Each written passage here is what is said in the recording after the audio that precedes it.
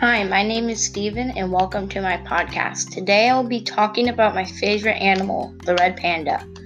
The red panda was actually here before our average black and white pandas, but red pandas are more closely related to raccoons than actual pandas. Red pandas eat bamboo like regular pandas, but also eat nuts, berries, and small mammals. Red pandas share the giant panda's rainy high-altitude forest habitat, but have a wider range. Red pandas live in the mountains of Nepal and northern Myanmar, Burma, as well as in central China. These animals spend most of their lives in trees and even sleep aloft. Recently, two new red pandas were adopted by the Oregon Zoo, Mei Mei and Moshu. They know each other and they were reunited not that long ago.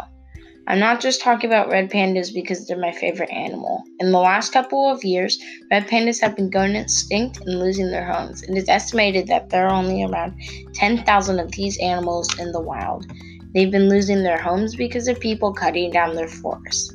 This is why we need to make a move to save these pandas.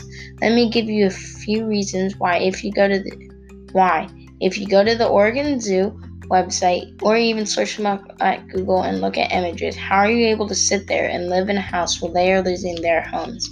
Can you really let these guys go extinct? I hope you make the right choice.